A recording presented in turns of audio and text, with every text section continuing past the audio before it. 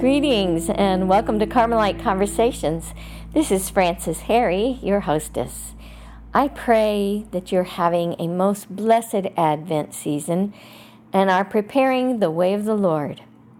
Recently, our Secular Order of Discalced Carmelites community here in Dayton, Ohio, had a presentation that I wanted to share with you. Tammy Jetton, a professed Discalced Carmelite secular and a member of our community, recently gave us a reflection on the purity and humility of St. Joseph. I am happy to share it with you. Listen carefully for the analogy of the palm tree. It's a beautiful image to ponder regarding our dear St. Joseph. God bless you. Here's Tammy Jetton. I want to thank everybody for this opportunity. I'm looking so forward of sharing St. Joseph with you, especially during this time of Advent. So here we are during the Advent season with Christmas coming up, and my hope in the end of this presentation is that each of you will kneel before the manger with St. Joseph, the Blessed Mother, in front of Jesus. So hopefully this talk will inspire that reaction. In the name of the Father, the Son, and the Holy Spirit, amen. O glorious Saint Joseph, protector of the universal church, to whose faithful custody Christ Jesus, innocence itself, and Mary, Virgin of virgins, were committed, we pray and beseech thee by these dear pledges that Jesus and Mary, being preserved from all uncleanness, that we too may with spotless mind, pure heart, and chaste body serve Jesus and Mary fully all the days of our life, showing the world love itself, and bringing as many of God's children to the one true light. Amen. Saint Joseph is very truly special to me in my own life. I've always seen my father as a Saint Joseph, one who loved doing woodworking, who was the protector of the family. He's a righteous man, believing in honesty and good works. What I find truly amazing is my father chose St. Joseph as his patron for his confirmation name. And I do believe that names are so very important in our lives, and that those names are given to us by God. And so I didn't even realize that St. Joseph was his patron maybe till a couple years ago. But I always saw him as that role because he was always in the basement doing woodworking, and you learn about St. Joseph. Also, my father loved St. Joseph so much that he named my brother Raymond Joseph. Raymond was my father's name, so that first name was given to him based on the father. But then the middle name, Joseph, again, because my father wanted to imitate this saint. Back in the 70s, when my mom left for a man who was supplying her drugs, it was my father who worked tirelessly to support us and put a roof over our heads. So he raised 2 kids, which back in the 70s was kind of unusual. Most children with divorced families were with their mothers, but it was our father who raised us. My mom had left when I was about 5, so he's really all I knew at that age.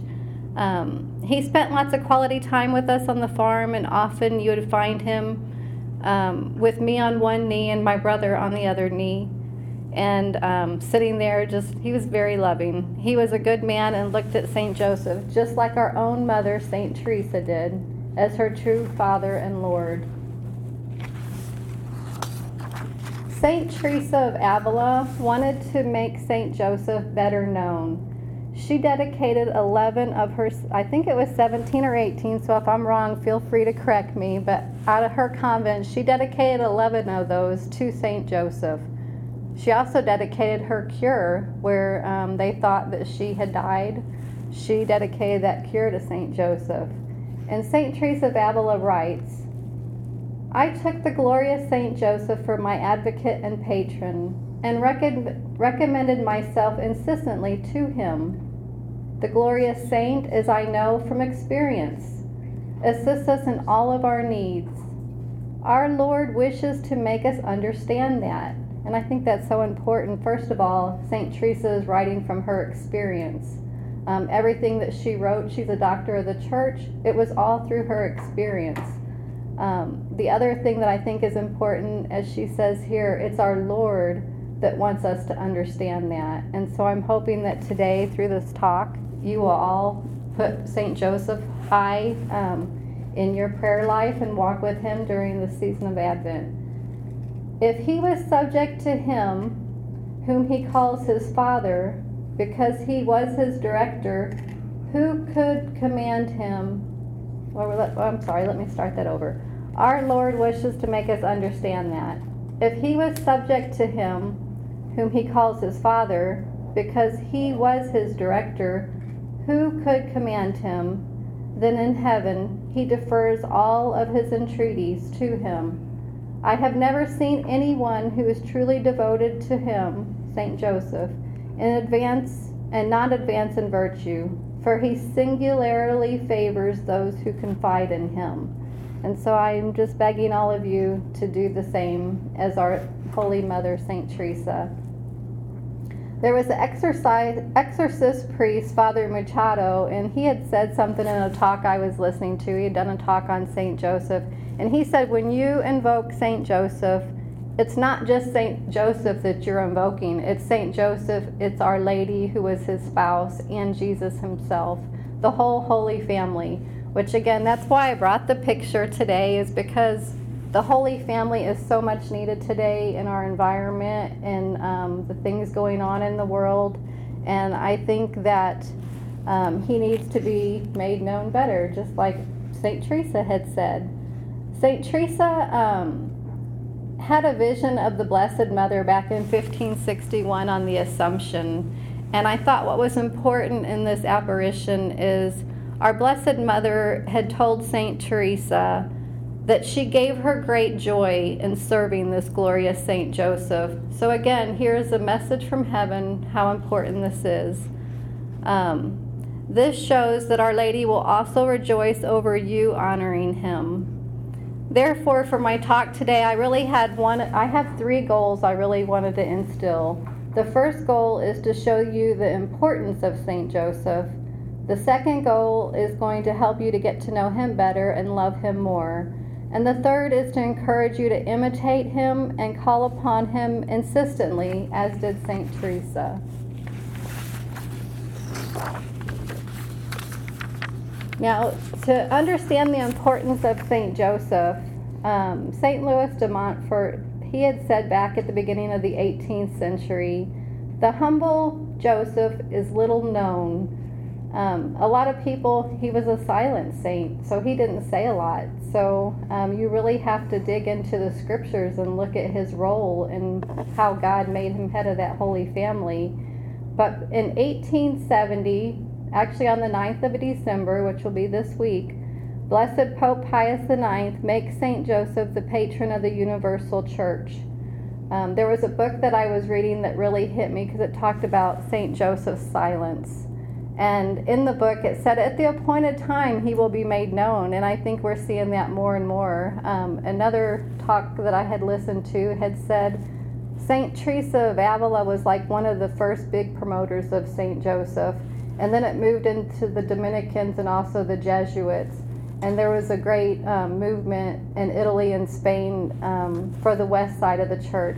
It did mention that there were churches dedicated to him. There were followers of St. Joseph, probably even more so on the Eastern churches, but that the dedication to St. Joseph really took off on the Western churches back in the 1500s. Pope Pius IX also said, always in critical hours, the church has implored St. Joseph. In the very sad times when the church was pursued by her enemies on all sides, when it was weighed down by such great calamities that the impious have believed that the gates will prevail against her, this Pope Pius IX wishes to put all under the powerful patronage of St. Joseph, and why he raised St. Joseph to this title.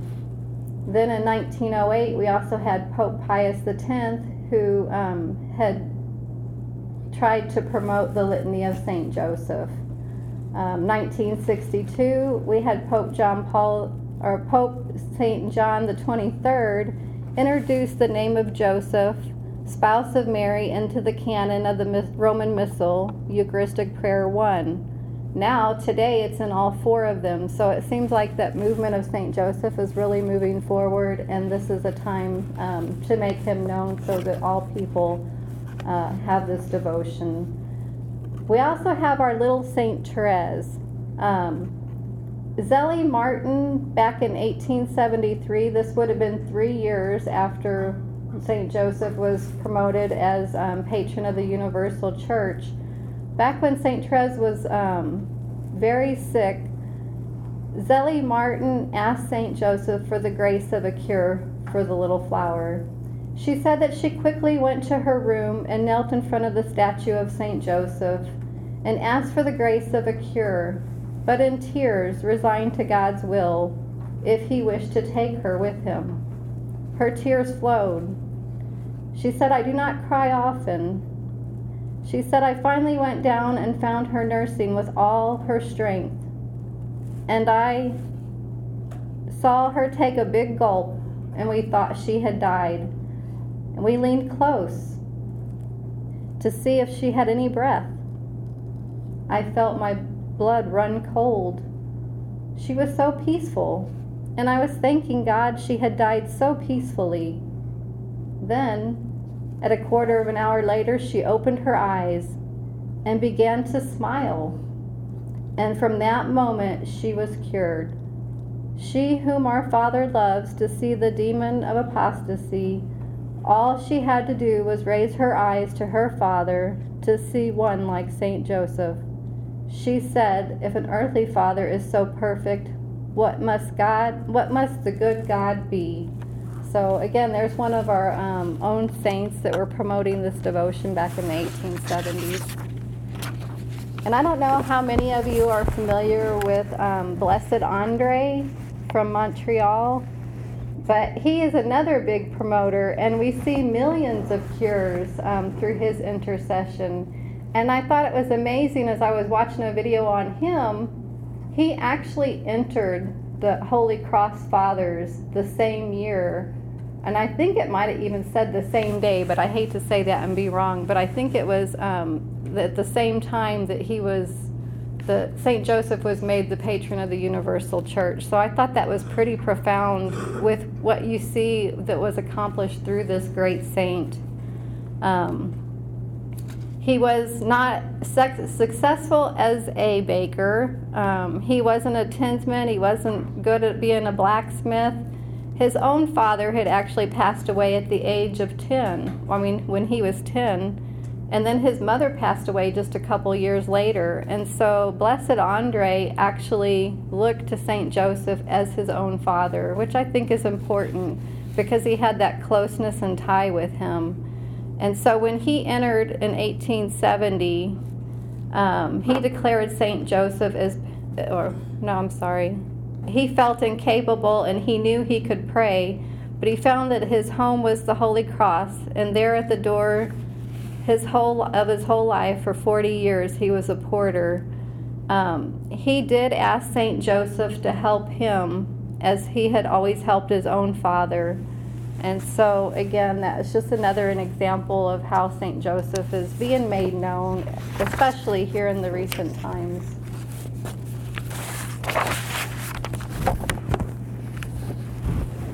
Okay. So, I only have 8 minutes left. So what I wanted to do is I really wanted to go over a couple of his, characteristics, virtues. See if I can pick out my favorite. I guess I'm supposed to talk about purity and chastity. There was supposedly 2 saints that I had read about when I was learning about St. Joseph that they said that wrote extensively on him, and that was St. Francis de Sales and Blessed Alphonsus Liguori. And I think it was St. Francis de Sales, which had this beautiful image of St. Joseph as a palm tree. And I've never thought, well, how do you look at the virtues based upon a palm tree? But what he wrote was absolutely amazing. So I just want to share this with you. There are male and female palm trees. The male does not bear fruit, but it is not infertile. For the female is unable to bear fruit without the male. They have to grow close to one another so that the female tree is looked upon by the male and then bears dates in great quantity. Otherwise it is barren.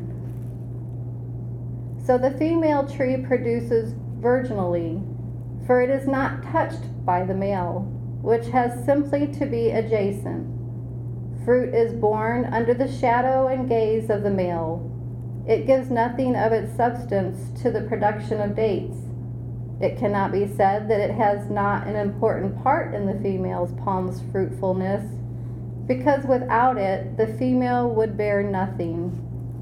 From all eternity, God in his providence destined that a virgin should conceive and bear a son, who should be both God and man. Yet he nevertheless willed that the virgin be married.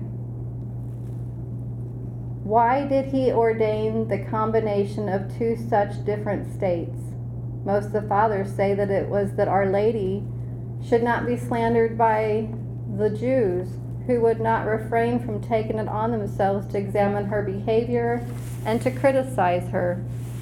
The fathers and doctors tell us that it was needful for the protection of her spotless maidenhood that divine providence should entrust her to the care and guardianship of a virgin man, and that she should conceive and bring forth the sweet-tasting fruit of life, our Lord, under the shade of sacred marriage.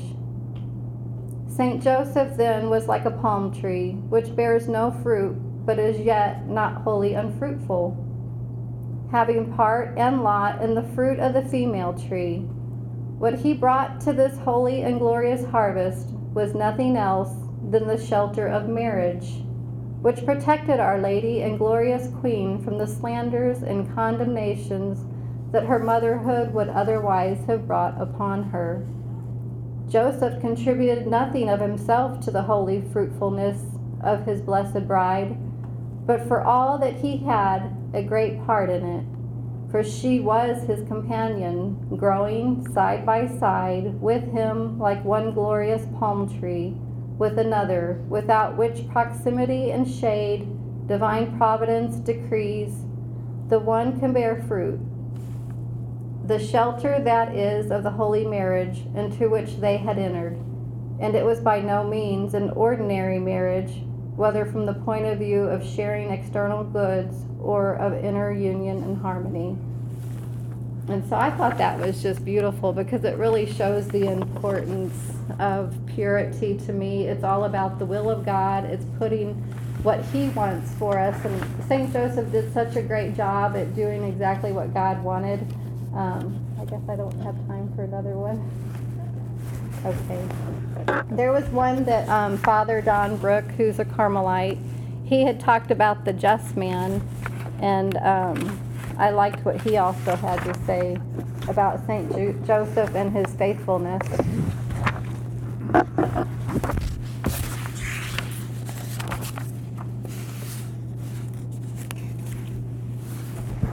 A reading from the Holy Gospel according to Matthew. Jacob was the father of Joseph, the husband of Mary. Of her was born Jesus, who is called the Christ. Now this is how the birth of Jesus Christ came about. When his mother Mary was betrothed to Joseph, but before they lived together, she was found with child through the Holy Spirit. Joseph, her husband, since he was a righteous man, yet unwilling to expose her to shame, decided to divorce her quietly. Such was his intention, when behold, the angel of the Lord appeared to him in a dream and said, Joseph, son of David, do not be afraid to take Mary, your wife, into your home, for it is through the Holy Spirit that this child has been conceived in her. She will bear a son, and you will name him Jesus, because he will save his people from their sins. When Joseph awoke, he did as the angel of the Lord had commanded him, and took his wife into his home. A just man shall live by faith. Because of his faith, he feared God with a sincere heart. So his ways were straight. He lived a righteous life. He observed the law. But Father Don Brick said, not like the Pharisees. He knew that it must be accompanied by faith in the Messiah to come. Joseph's great trial, when he learned that Mary was with child, you must remember he was not present at the Annunciation. He never doubted Mary, not even once. So why would he put Mary away quietly, since the law did not apply to her? She was innocent. One church father said this event was so holy, and Mary was so holy, he did not see himself worthy of such a gift. Therefore an angel came to him in his anguish and told him, do not fear to take Mary into your house. And as soon as he had this dream, he did as the angel commanded. And he realized that he was going to be the father of Jesus. And so I just thought that was a beautiful example of humility, a way of also about faith, how we should be listening to the Holy Spirit so that we know where God does want us. And I'm hoping that each of you will walk with St. Joseph during this Advent. Will take him as your Father and Lord, as our great St. Teresa did, and that you'll learn more about him. So what I did, Francis has a picture here. I took the Litany of St. Joseph and I broke it up into pieces of paper, and each of you are supposed to take one of those, study it over Advent, pray about it, try to live it, try to walk with St. Joseph. If you have spouses in your household, you might see if they can guess who it is you're trying to imitate. But it's good practice for us all, and I hope that you get to know him better. So thank you so much.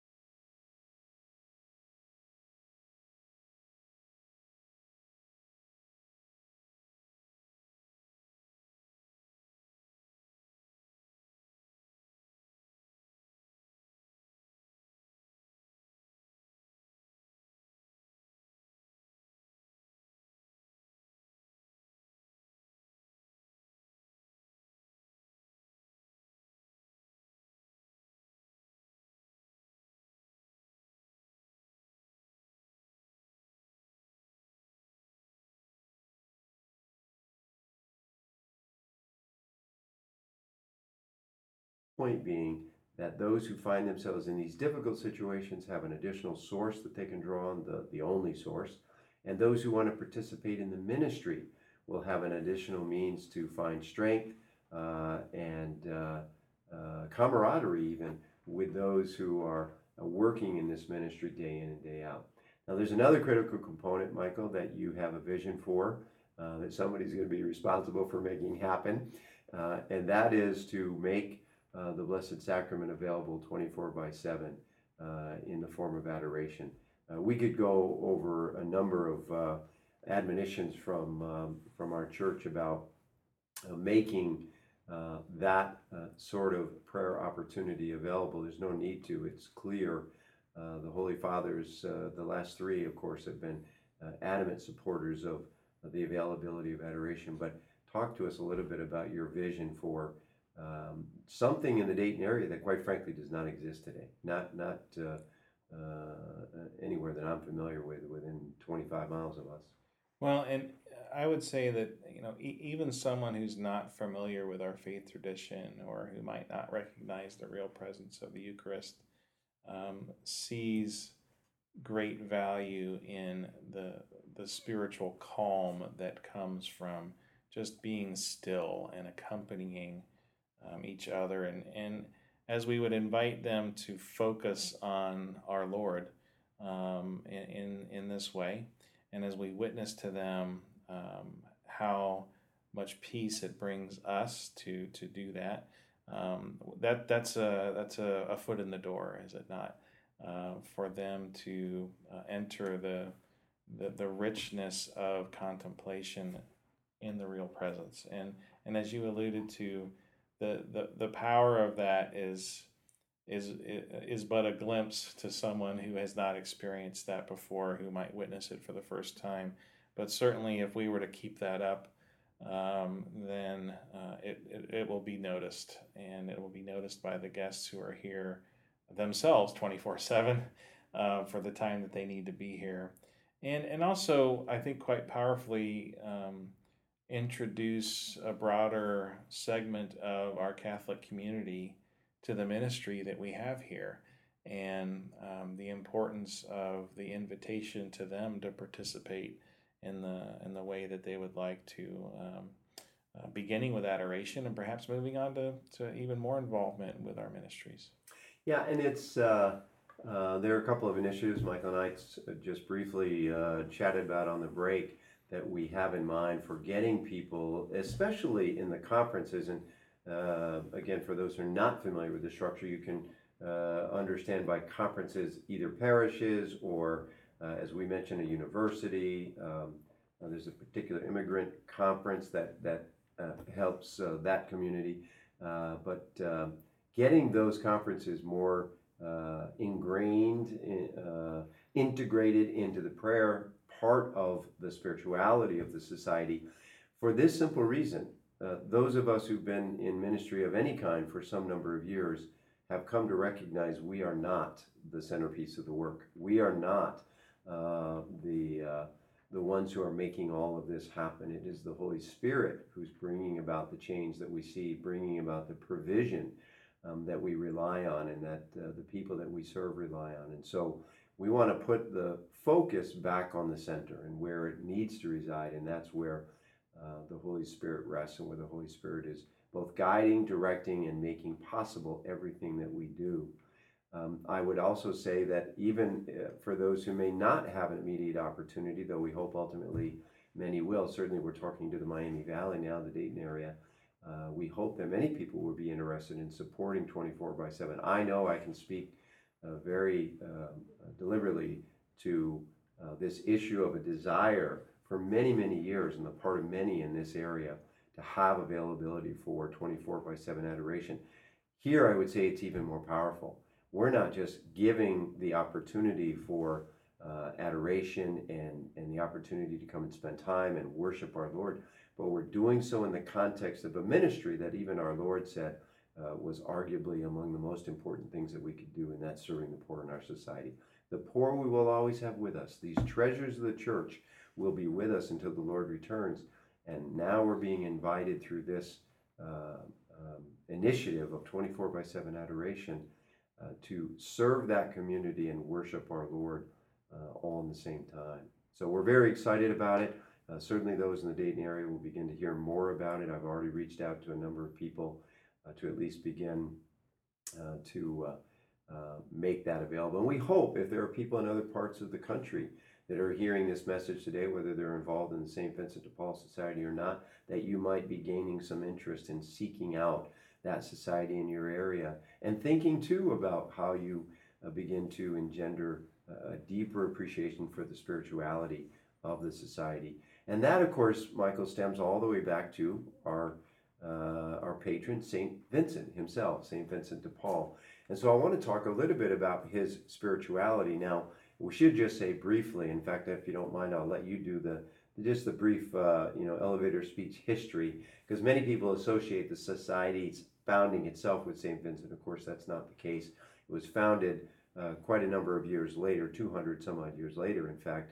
But I'll let you do that brief history before we go into St. Vincent's. Well, and isn't it interesting that here we are talking about the founding of the society nearly 200 years ago, and when it was founded, it was with reference to a saint another 200 years before that. So it is, initially I think of how the stories of saints throughout the ages have inspired generations to continue those paths of holiness in a very particular way. So basically, Blessed Frederick Ozanam is credited as being the leader of a group of young men who were college students who, with the help of their mentor, Emmanuel Bailly, who grouped together to form what became the Society of St. Vincent de Paul. And essentially what happened was in their studies, they were challenged by folks who said, well, you Catholics talk a good game about serving the poor, but what are you really doing to serve the poor? And so they took that to heart, and they approached some particular daughters of charity, who again are part of the Vincentian family that trace their history back to St. Vincent himself, to learn how to accompany the poor, learn how to accompany individuals in need. And so as I mentioned, the society was formed as a Catholic lay apostolate, and has continued in that mode. We also have governance rules in effect that essentially keep clergy from leadership roles in order for us to maintain that lay character in how we operate. And Ozanam himself, being a lay person, he was actually a lawyer schooling at the Sorbonne. Around 1833, if I have my dates correct, is their actual founding. And you reminded me of an important point that I wanted to include in the ministries, because I don't think we touched on it specifically, and that's the home visit, which is really the centerpiece of the ministry, isn't it? It's Absolutely. Not just sort of, hey, you, the poor, come to us and we'll provision. Talk about that part of it, because that's so key to both St. Vincent's own spirituality, but to Ozanam's founding of the society. Well, and even our secular friends who we work with to this day recognize that apart from the religious character of our work, they note that we're the only ones who do home visits. So we are not what we call a service counter type of human service. We are a ministry. We're a 2x2 ministry where we focus on going to people where they are, quite literally in their homes.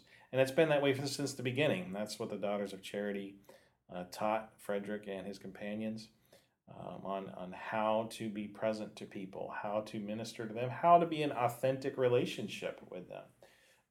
And I think this is another aspect that gets skipped over quite a bit when we talk about poverty. One piece of poverty that we all want is spiritual poverty, and we practice that, we attain that in large measure through our intentional relationships that reach out to, again, create authentic two-way real relationships, not dispensing our excesses to people that we perceive have material needs, but to enter into a true relationship with them that has all the friction and tension of any of our relationships. And the idea that we are engaging people from whom there is objectively no ulterior motive for us to gain for ourselves other than our own salvation and theirs.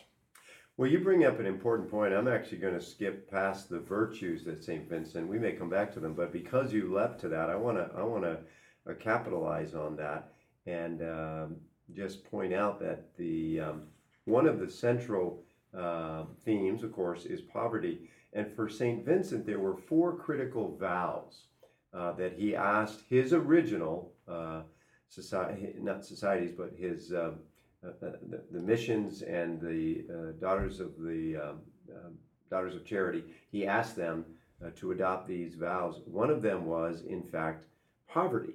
And he said, if I can find his own words here, essentially, he would not want any one of these foundations to be formed without themselves adopting an evangelization of the poor founded on poverty that we practice ourselves.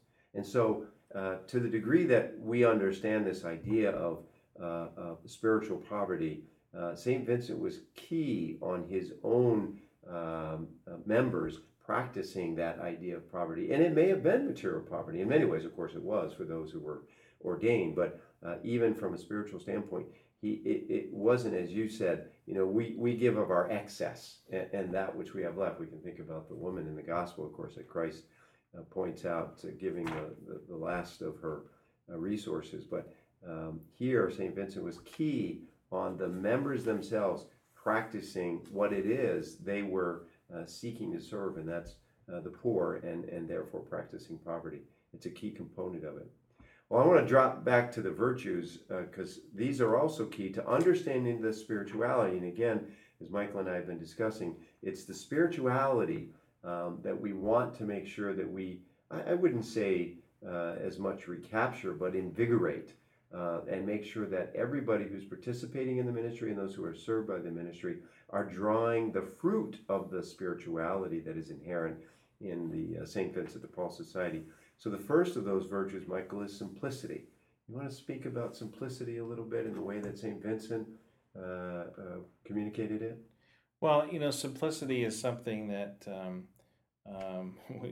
we struggle with in so much of our society today. I confess I don't know what it was like for him in his day, but I can say that one of the things that helps us in our own spiritual growth is when we witness people who come to us at the shelters, for example, who really have nothing other than the clothes on their back, and who have maybe some very complicated personal circumstances, but many of them that I've encountered have a certain simple, kind way where they have embraced a love that is palpable.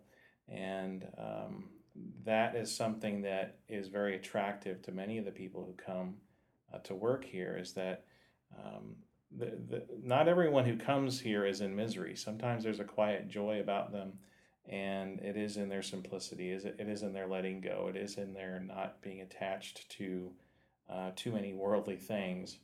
And, many of them frustrate us perhaps because we sense that they don't have a spirit of personal enterprise or personal responsibility. But simplicity is something that's in our face every day. Now, we of course are yearning for that virtue in a sea of complicated, unsimple ways of the world and what we're surrounded with. But I'd have to say that one of the things that makes me excited about this ministry every day is that I can walk 100 feet from my office and encounter someone who has the simple joy about them, even given all the circumstances that surround their lives. And that's a powerful witness. One of the things that I was thinking about with regard to simplicity, and I read some of the material from St. Vincent's history on him and how he implemented and chose the particular virtues he wanted to focus on. But the modern term that comes to mind is subsidiarity. This idea that let's put the responsibility for getting something done at the lowest, most effective level within the organization. I see that in the way you run the organization, Michael. All of us come in contact with the poor. I saw you counseling a young man the other day, actually a volunteer in one of the facilities that we were touring. So you yourself get directly involved in the ministry. It's not like you sit in a corner office and direct other people's activities, but you, and it seems to be pervasive throughout the organization. People want to be involved in the ministry. They want to touch the hands of the poor. They want to actually be at that lowest level. I don't mean lowest in a demeaning way, but at the level that comes in contact with the poor themselves. Right. I think that's also part of it. Well, and plus how we position ourselves, in that we are known in the community as the absolute backstop. We are the ones who affirm every individual's humanity. When all their other networks fail, when their family network fails, their employment fails, their shelter fails, their food security fails, we are known to be the ones that anyone can come to. We don't have barriers. We don't have the complications of the conditions that are placed on loving others. That's what we're here for, and again, we're known throughout the community for that. Well, one other virtue I just want to touch on quickly, the interim ones, we would all recognize humility, meekness, of course, in this environment. That's a virtue we would rely on every day. But also, interestingly, zeal for the work. Say just a few words about that, if you would. Yeah, zeal is an interesting thing because, of course, it's used a couple of ways, isn't it? Well, on the one hand, it's used to describe passion. On the other hand, it's used to describe zealots that chase down their own designs on folks. But I have to say that there's an energy around our ministry that really is the fuel that really powers us to engage every day. And I see it in our volunteers and our employees, and I can only describe it as something that it is really the fire of the Holy Spirit. I mean, there's no objective reason why we should be super excited about being in the middle of misery, right? But there is this very palpable energy that anyone feels when they come in to our work, where they notice that we're just energized. And my own explanation for it is the Holy Spirit. It has a way of drawing you in. I have witnessed, just in my short tenure here, people that, and I don't mean to scare anybody away from the ministry, but I think it's representative of what you just said. People who willingly work 50 and 60 hours a week, to support this ministry. And they don't do it as drudgery. I asked one woman, in fact, regarding the length of stay she had in one particular day, and she looked at me and said, I said something about going home. She said, the people in the shelter don't get to go home. So, it was a passion, and it was palpable, and it was clear that it came from the heart. So very, very encouraging, and it's really something to hold, to behold. And you do see the face of Christ in these people, and it makes you want to be transformed and to help transform their lives. Closing in our Carmelite fashion, I just want to quote the words of Saint Therese of Lisieux, arguably the most popular saint of the 20th century, certainly a well-known Carmelite. She said, "There is no joy like that known by the truly poor in spirit." And if I can, Michael, I want to thank you very much for taking this time to be in conversation with us today. It's been a revelation, I'm sure, to many of our listeners.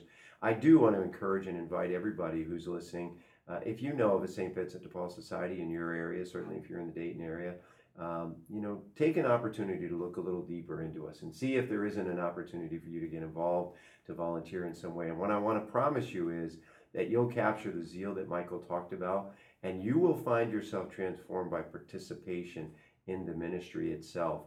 and you will see the face of Christ in those you serve. And in that spirit, let us pray for the poor and the needy in our society.